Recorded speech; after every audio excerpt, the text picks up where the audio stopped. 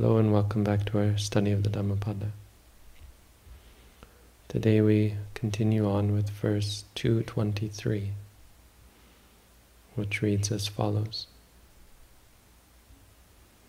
Akko dena jine kodhang asadung sadhuna jine jine kadariyang danena satchena likavadinang. Which means conquer anger with non-anger.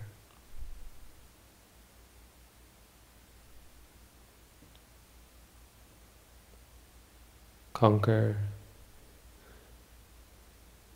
non-goodness or evil with good.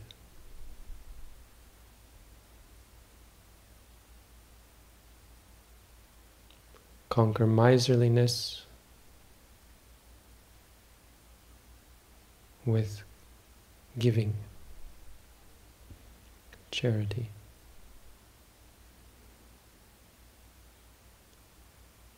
And lies with truth.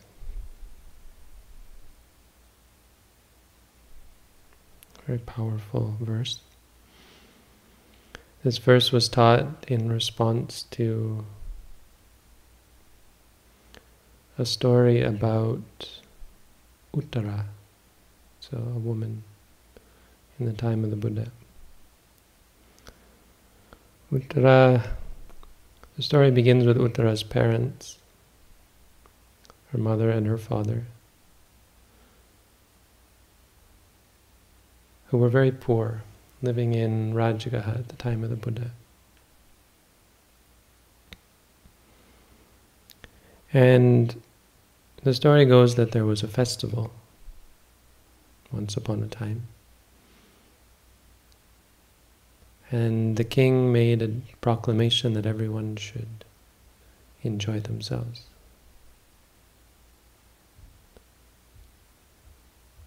So the rich man who was the employer of Uttara's parents asked the father whether he was going to take a vacation. Everyone was allowed to take a vacation. He said, vacations are for rich people. He said, I'll continue to work if you don't mind. And he went to plow the field. And so on that day he told his wife, look, there's supposed to be a festival, but a holiday, but I can't take a holiday, it's not for us. I'm going to go plow the field. Just because today is special, bring me twice as much food as you normally would. That was his way of celebrating festival, telling his wife to make him twice as much food.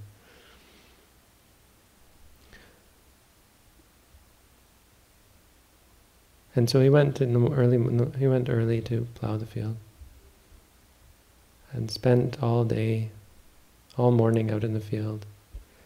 And just around lunchtime, Sariputta came. Sariputta walking for alms, and he saw this man, and the man thought to himself, oh, here, this is a special person. And he invited him to come over, and he said, Venerable Sir, you must need he had no food on him, nothing to offer him, but he said, well, I've got these toothbrush sticks. Maybe you could use one of them. The story, actually, an important part of the story is that Sariputta had just come out of an attainment of cessation that lasted 7 days. That's meaningful because it's a very special attainment that only enlightened beings, of course, can go into, but even enlightened beings, not all of them are able to go do such a thing. It means he was in the bliss of cessation for 7 days. And when he arose out of it, he thought to himself, who can I go to that would really benefit from doing something really good today? Because the idea is that having just come out of that attainment, he had done something so powerful himself. He was in such a pure state of mind that the giving of a gift to him, the first gift given to him, is said to be of great merit as well, great power as well. And he thought of this man and his family. He thought of the family, and he realized that this would be a good family. Probably knew them from before, but he shows up and this man gives him they had these sticks in India, they still use them. You brush your teeth with the stick. And Sariputta gave over his bowl with a water filter, a cloth on it, and he got him some water, filtered the water for him and gave him the water. Monks aren't allowed to just drink water from a stream or anything because of the tradition of the idea that there might be some life there or something. It was just a custom. There was concern from people that there might be life in the water, so he had to strain it. So he strained it for him and gave him the water to drink. And Sariputta went on his way. But Sariputta thought to himself, I'm sure the female, the wife, the woman is going to come to bring the man food. And so that's how it was. And so he waited a bit and set out on the road just when he thought this woman would be bringing her husband food. And so she saw him before she came to her husband. She saw him walking on the road and carrying this food for her husband, and thought to herself, there have been times where I met someone worthy.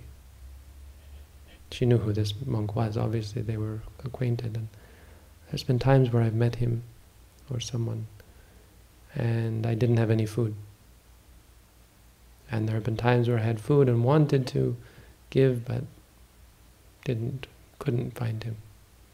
Here I have food and he's here, even though this food is meant for my husband.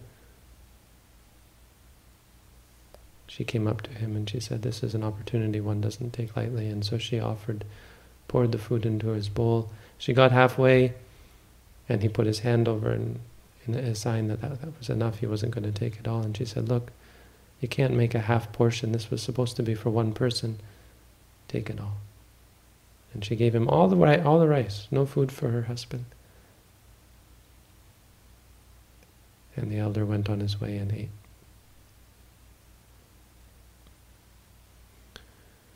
So as she went on her way to meet with her husband, she thought to herself, this is what the text says apparently,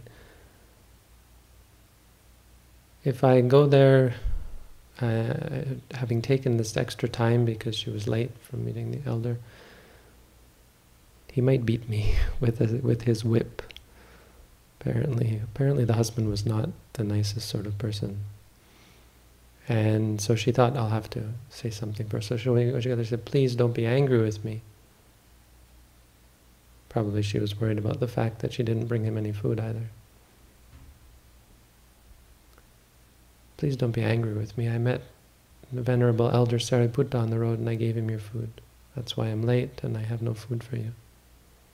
She must have been a little bit concerned, afraid of what he might do. No, the way she said it actually was not that she was afraid. She said, if I don't tell him, and if he gets angry at me, all the good that we have done, that I have done on his behalf for all of us, it will be for naught. Very wise sort of, obviously she had some high-mindedness. And so that's why she told him right away, not even concerned for her own well-being actually. But it turns out he wasn't such a bad guy, though reserved judgment. He was happy. He said, "You've done a wonderful thing. This is great what you've done." And he was so happy. And he was weak, and he had worked all morning, and he was hungry and weak, but he said, "What you have done is incredible," and he was sadhu, was very appreciative of it. And he lay down to sleep because he was so weak. When he woke up, well, the story says, I'm not going to go into detail, the story says the field that he had plowed had turned into gold. Let's just say, as a result of the good deed, he became very wealthy. They became very wealthy. As a result of the power of that deed, miraculous things happened, and the family became very wealthy. We don't have to go into the details of what actually happened miraculously. Because the story again is about Uttara, their daughter. He became a very important treasurer in the city. He had so much money, the king said, "Do you know anyone else who has this much gold?" "No. Let's make him the treasurer." So they made him the treasurer of the city. One of the treasurers, maybe, because there was another treasurer who wanted to have his son marry their daughter. And the father forbid it. He said, "Nope."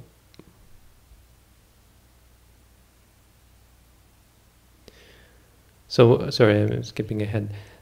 After they became very wealthy, immediately they invited all of the Buddha and the monks to come and eat at their new house.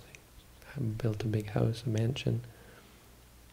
And rather than waste their money on luxuries, they spent a lot of money on supporting the Buddha and his followers. As a result, they heard the Buddha's teaching, and they all became a Sotapanna as a result of this, as a result of taking care of the Buddha and hearing his teachings and patronizing the religion. And so it turns out that the son of this other treasurer was faithless, had no interest in religion perhaps at all, but certainly no interest in Buddhism, scornful of the Buddha and his teachings, and he said, "There's no way I can give my daughter to you." But he was pressured, and and eventually he gave in. And the daughter, of course, had no say in it. It's the way things were. And so she went to live with this son of the other treasurer.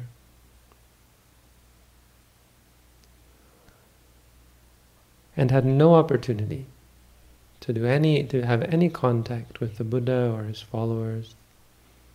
Could you imagine someone who has become a Sotapanna, who's so keen on practicing and listening to the Dhamma?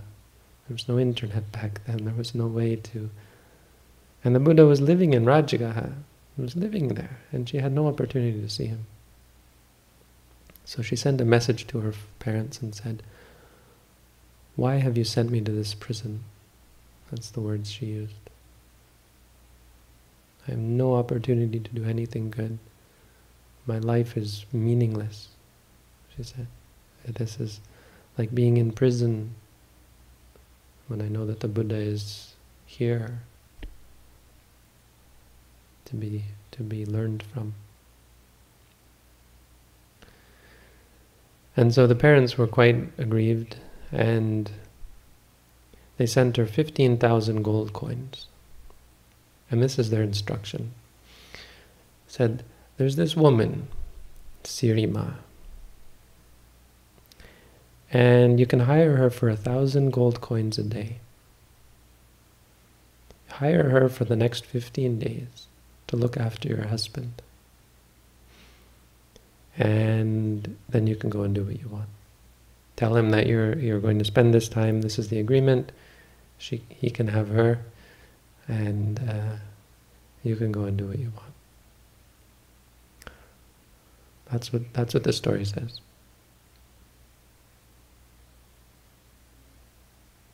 It's actually a famous story. The next part is what makes it so famous.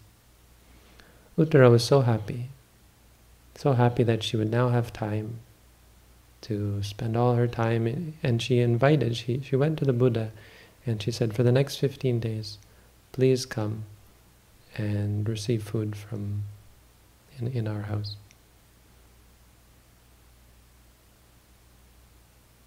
She she hired this woman, Sirima, went to her husband and said, "This woman is here for you. She will be your woman for the next 15 days." And she spent all her time cooking and preparing food and preparing the place, and she was getting ready for the next 15 days to spend listening to the Buddha's teaching.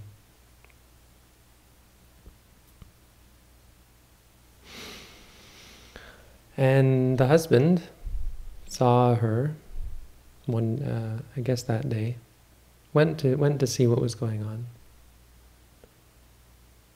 No, I think this was after 15 days. After the 15 days. He had spent 15 days now with this woman, and he was looking out the window, and he saw her rushing around, spending all this time and effort. And he saw her and he laughed. He thought to himself, spending all that time for those bald-headed recluses. And she's happy about it. And he just laughed at her scornfully and turned away. Sirima saw this. And this is why I think it was 15, it must have been at the end of the 15 days. Sirima saw this and she wondered, what's he laughing at? So she went to the window and saw that Uttara was sitting out there, or was out there doing her thing. And she thought to herself, she misunderstood that he was actually joyful and very much attached to Uttara. And after 15 days living in this mansion with this man who was totally, with Uttara nowhere in sight, she became very angry and jealous and realized that she wasn't his favorite, that she wasn't the most important person in the house. And so she decided that she got very angry and she was blinded by it and decided to hurt. She had to hurt Uttara. And so she stormed down to the kitchen, and in a fit of rage she saw the stove, the fire, and they were boiling ghee, which is like butter. And she took up a big spoon and she filled it with boiling hot ghee. And she went to Uttara and threw the butter in her face.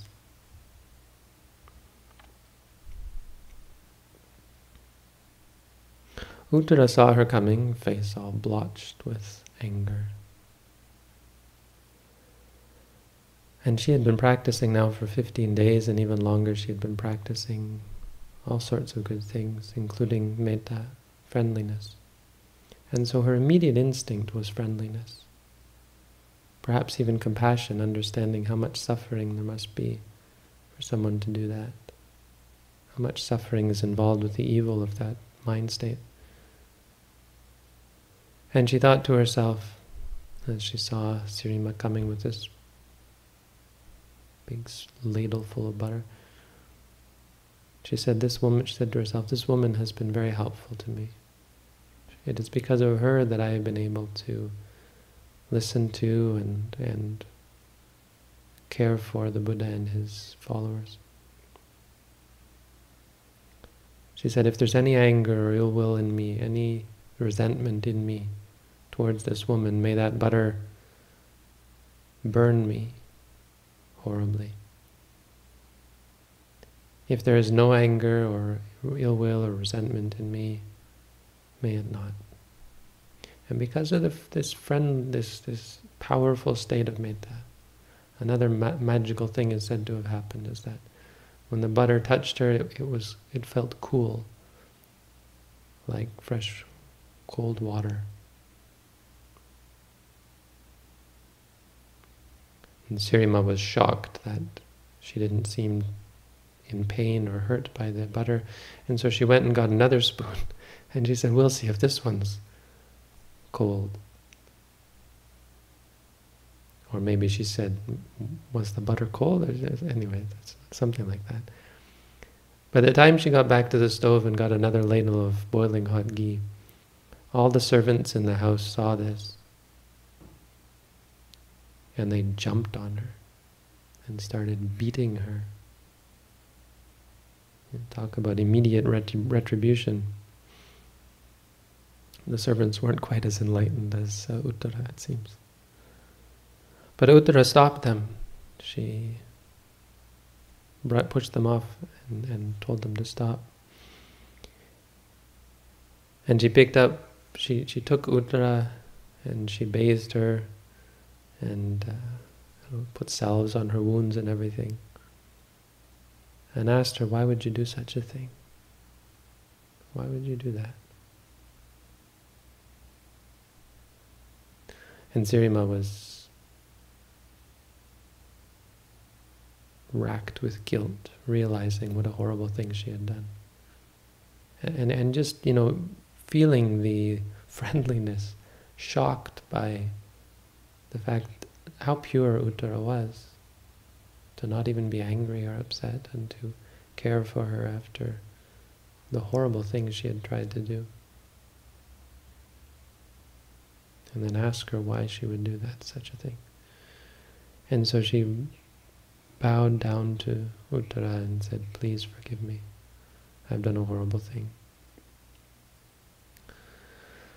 Uttara said to her, I am a daughter, and my father is still alive. If my father forgives you, I will forgive you. That's what she said.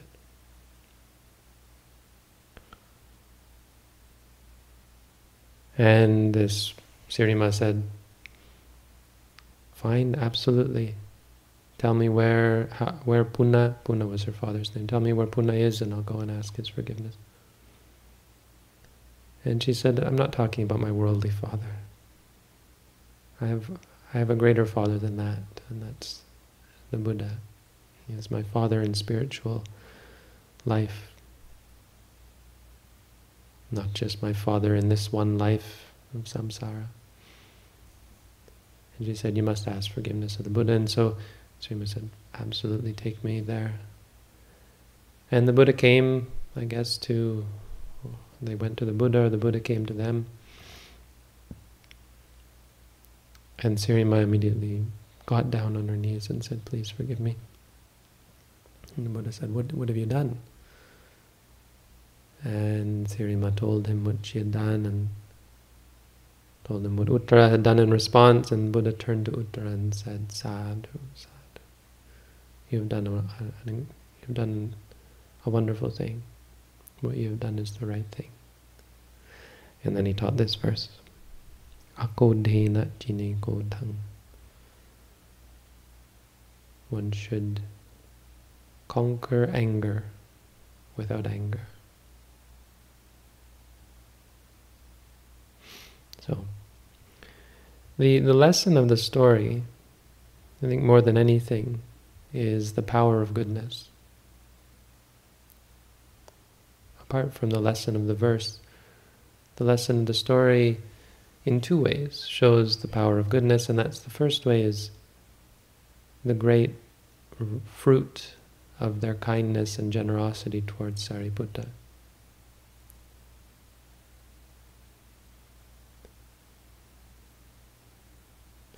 It's very easy to miss the importance and power that is ascribed to good deeds in Buddhism.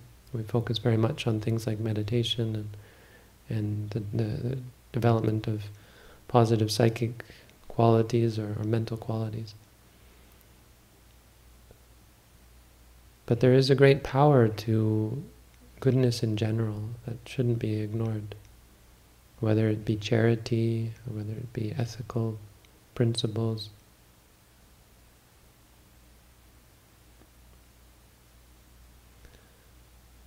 Something very, very much stressed in Buddhism, that as a way of living our lives, Nothing beats goodness. Good deeds, that charity does have fruit. It's just an all-around good thing. Especially when it's accompanied by respect and reverence and appreciation and wisdom that's able to distinguish what is a good recipient of charity and that sort of thing. And the same with ethics, the same with, of course, meditation. We shouldn't disregard the power of goodness. That's a basic Buddhist principle. The appreciation of goodness. It's a foundation or a fundamental of Buddhism. The practice and the cultivation of goodness. And the other example, of course, is the power of metta that Uttara showed in her reaction to Sirima's act. That it doesn't actually take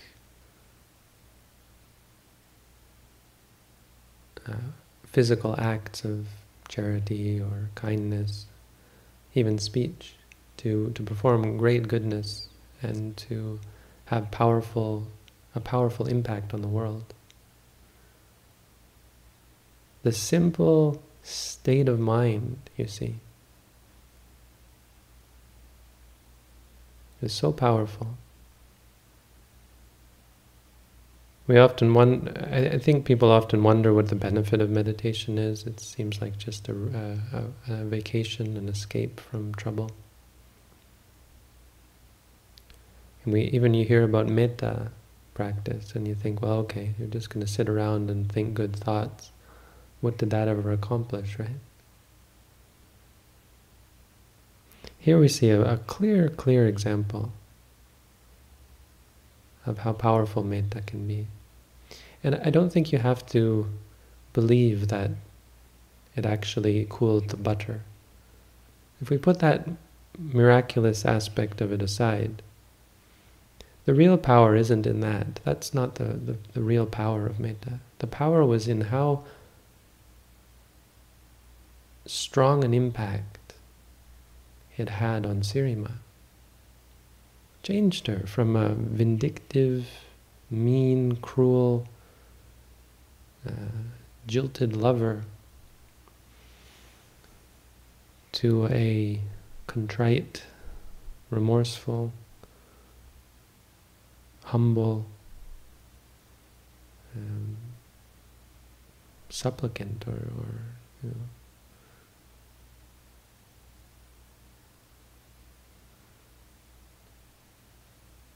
to a thoughtful person, where she was remorseful and asking forgiveness.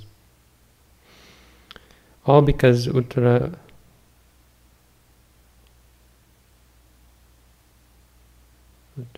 was, all because she was in a state of metta, because her mind was pure, because she had cultivated and developed this quality of metta to such a degree that she was able to see clearly. Metta really comes hand in hand with seeing clearly. She was able to see clearly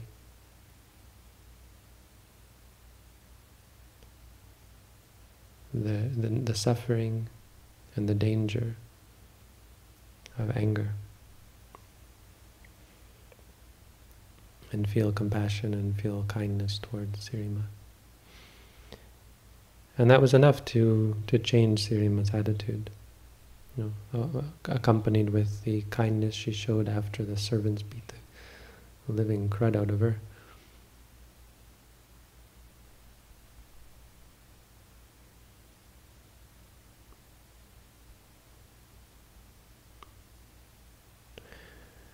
And this relates as well to the verse. This is why the Buddha taught the verse. But the power of goodness, the power to change people, the power to cool butter, the power to bring about good consequences, leads us to a discussion of the actual teaching of the verse. Because the verse, beyond simply saying describing the power of goodness.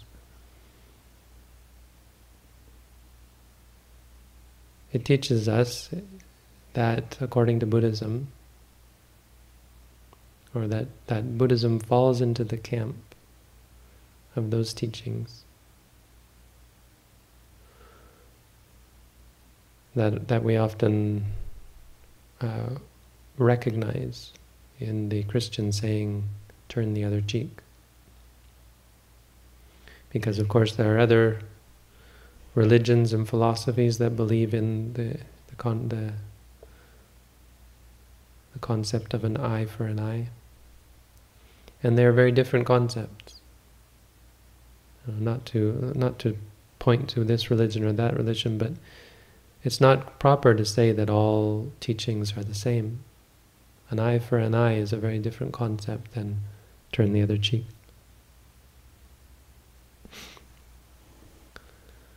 And Buddhism rests squarely in this, what we might call the non-violent tradition. In the camp of belief, the school of thought, that the true power lies in turning the other cheek, that there is true power in it. From a Buddhist perspective, responding with anger, fighting fire with fire, an eye for an eye, is a weakness. Akodena jine kodhang. So often we want to conquer people who are angry with anger. You know. Anger specifically is a fairly easy one to explain, to point out the error in regards to it. Because when you're angry, you don't actually hurt the other person, right? It's simply being angry. No. You in fact hurt yourself. The Buddha pointed out that you do to an enemy what they would only wish they could do to you when you're angry. You torture yourself. Which is, I think, a big part of... I think it's an important thing that isn't well understood by people seeking justice, by activists for good causes, for people engaged in social justice causes, social welfare causes, really good causes, to bring about right in the world. Those people who seek out right outside of the Buddha's sasana, outside of the Buddhist religion, often make this mistake of getting angry. They mistake the righteousness with anger. Or their righteousness contains, among other things, anger. And the anger is a problem. It's not... There's nothing you can do with anger that you couldn't do without it better. That's a fact. That's something not understood. That you don't need anger to do all these things. Anger doesn't actually help you. It's mistaken. We mistake the anger for righteousness, for truth. No. Someone is telling a lie or doing something wrong, and you want to right that wrong. You know something they don't, and you want to force them to do what's right, even though they don't want to, even though they don't know it's right. We use anger to do that. There's nothing you can do with anger that you couldn't do better without it. Yeah, better in the sense of bringing about more positive results. Of course, if you want to do evil things, you do them better with anger, but it's not actually better. Akodhena jine kodhang, asadhung sadhuna jine. The second part of the verse is really the crux of it. And it's the crux of the lesson of the whole verse and story. Conquer lack of goodness with goodness. Conquer evil with good. There's a story in one of the Jatakas of this king, two kings, and they met on the road, and the path was narrow. It would be one of those cart paths that only had tracks, and it's actually, they become ruts to the point where you can't really go around each other. It's not a highway by any means. And so they met, these two kings, lords maybe perhaps, and their charioteers. And they both said, "Look, I've got a king in here. You better get out of the way." And said, "Well, I've got a king as well. You get out of the way." And the first one, he says, "Well, my king is the greatest." And the second one says, "Well, that's a matter of opinion. Tell me what's so great about your king." And this is where the verses of the Jataka start. He says, "When someone is good, my king repays them with goodness. When someone is evil, my king repays them in kind with evil." Basically, read the verse. And the second one looks at him and he said, "You call that great?" And then he says the real truth. He teaches the Dhamma. He says, with evil he repays with goodness, and cruelty with kindness, lies with truth, and so on. Anyway, he says it quite a bit more poetically than that, and the other king, hears this. He's listening from within. He's listening to their conversation, and he gets out of his chariot and he calls his charioteer down and he says, "Come on!" And together they move the chariot out of the way, so that he says, "You win. Your king is the greater king," and they move him out of the way. So this is a Buddhist principle. Principle of non-violence. More than that, the principle of fighting fire with ice. You don't fight fire with fire. If you fight fire with fire, all you get is burnt land anyway.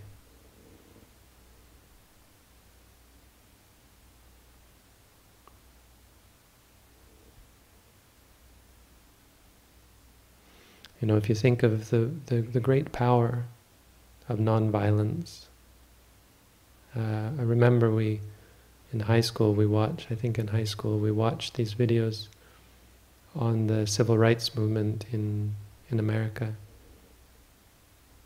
with Martin Luther King, and you just feel the power. It's just an incredible, from a Buddhist perspective, it's an incredible rightness, greatness of mind and purpose and righteousness. When you do the right thing and you know you're doing the right thing. The way they protested in a non-violent way at the time was just incredibly powerful.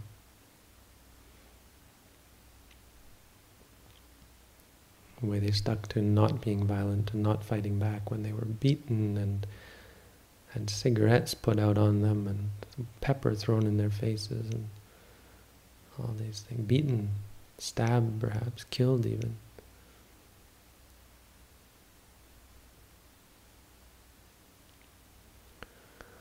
Asadhung sadhuna jine. There's a great power in this.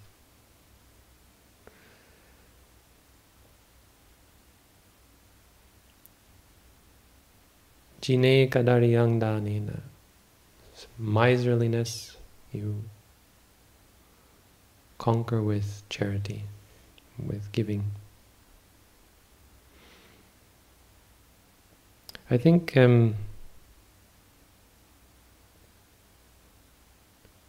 we can put there's something here to be said about this general movement. See, in the world today, there is an incredible inequality. We have billionaires, we soon maybe will have a trillionaire, trillionaires, individual people who hold so much wealth, it's incomprehensible.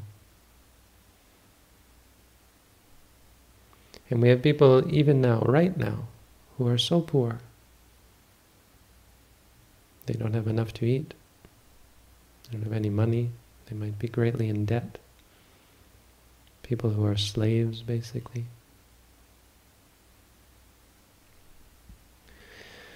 And so we have a great amount of anger, frustration, and animosity. I would say on both sides, so it's not equal. I mean, there's an incredible amount of righteous animosity from poor people. Righteous in the sense that they're right. They're right that it's not fair. And yet, from a Buddhist perspective, you can't help but consider the proper response from poor people, from rich people alike. Because I imagine that there are many rich people who see it as an impossible task to bring everyone to the same level of wealth, or even to a moderate level of wealth, because there is so much greed in the world. In Thailand, there's a story of the previous king. He realized, something we were taught in university many years ago, the true way to bring about a greater equality, it's not just by giving people money, it's by giving people land. He understood that, and I think he was right. I mean, this is a bit of a tangent, but bear with me.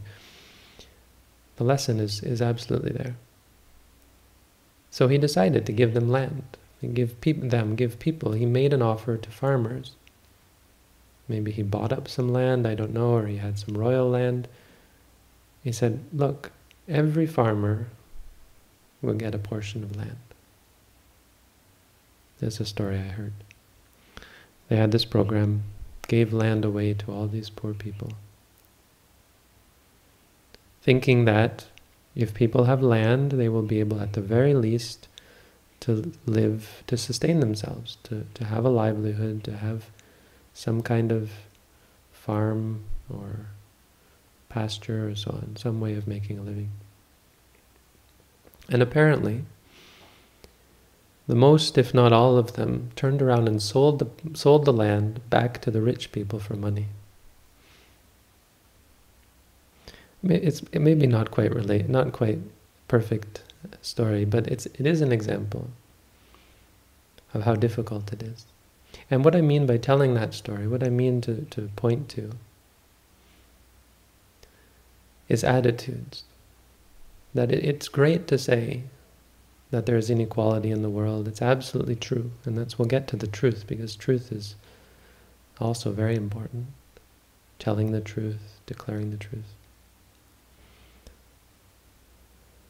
But if our state of mind is one of greed, if it's in a way quite self-serving for a poor person, potentially, to rail against the inequality in the world. And if in their mind they're doing so with a sense that, hey, by doing this I might convince people to give me things, no? It's not a wholesome state of mind. I mean, I'm sorry to say, that as much as I agree, and we agree with the plight of the poor, and the inequality and the injustice of inequality and so on.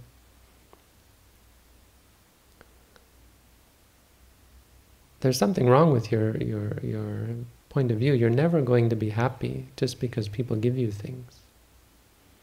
If your whole reason for doing it is anger at not being treated fairly, greed for what other people have, no matter how much you might deserve it,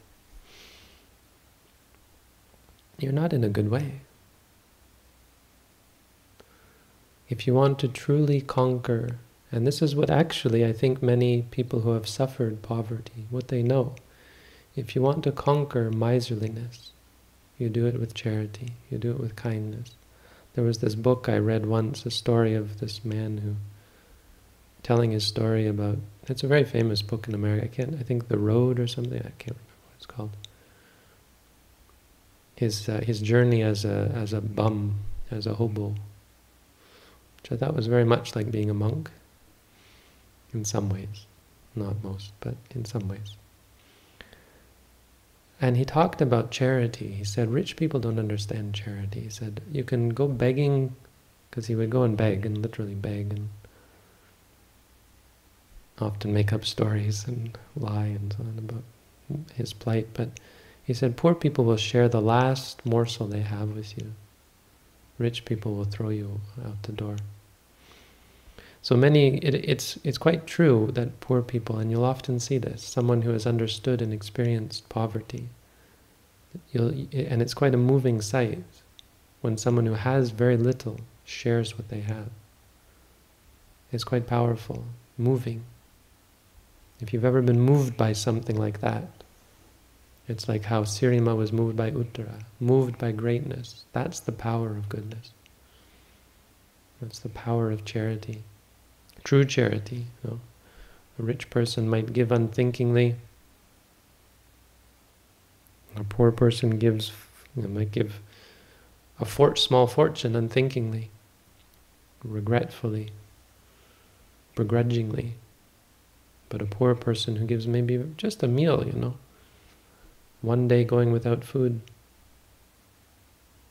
for them it means a lot.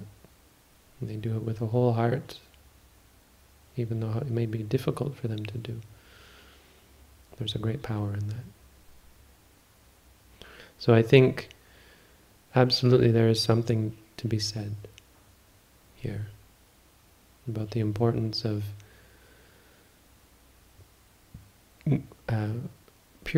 purity in our intentions. That no matter how much we might deserve or not deserve something, really there's a sense of deserving in a very different way. A person with an impure mind, it's hard to see that they deserve anything but suffering. There's a person with a pure mind, they're the ones who deserve great things. And finally, Satchena Alikavadinam. Satchena, with truth, Alikavadinam, one who speaks falsehoods. So, it sounds like it's just saying someone lies to you, don't lie back to them, but it's actually, I think, deeper than that. Some people not only lie, but they promote falsehoods. I think this verse is, of course, highly applicable to us as meditators. I suppose I'm talking about it on a relatively worldly side, but let's talk about as meditators in a second, because it's interesting from a worldly perspective. If we talk about rich people, politicians, they not only lie, but they coerce. They promote and they propagandize. They intentionally mislead and promote views and ideas that are wrong. And it angers people greatly, This is where all this anger comes from. And it leads people to stand up and protest. Bring the truth to light. Shine a light on the injustice. A protest is a great way to help people see the error of their ways,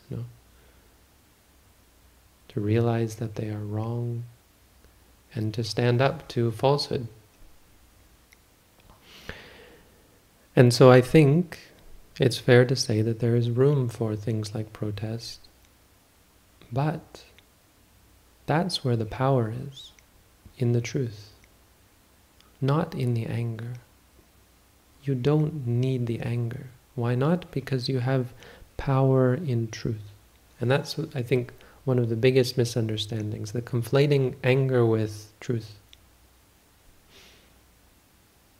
The point is not that people do things worth getting angry about.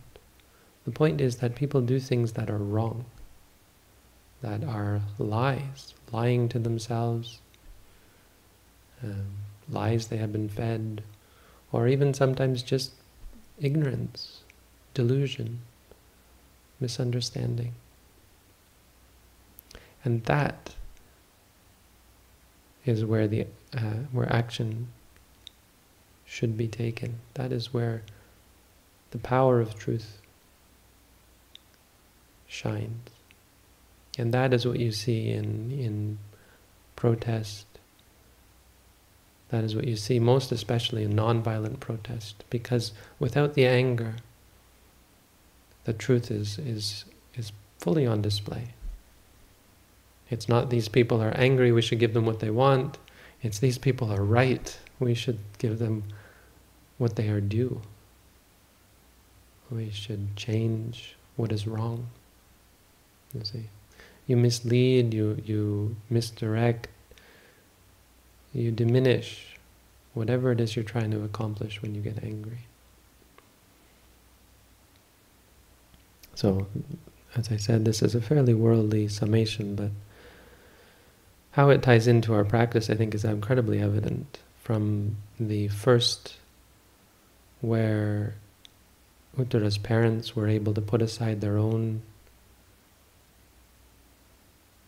attachments, their own needs, their own desires, out of a religious conviction and appreciation of Sariputta.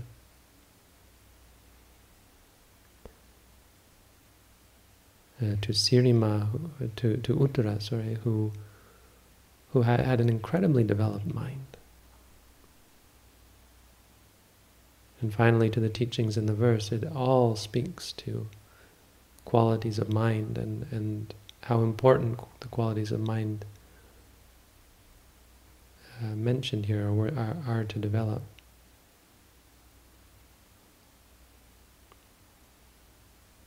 The cultivation of metta is a big part of the fruit of mindfulness.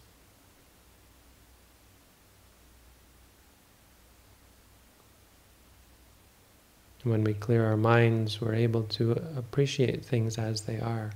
You know, the ability of Uttara to see the state of mind that Sirima was in, and the reality of her situation, as she was coming at her with rather than being afraid, rather than being concerned for her own welfare. Even Uttara's mother, who rather than be concerned with her own welfare,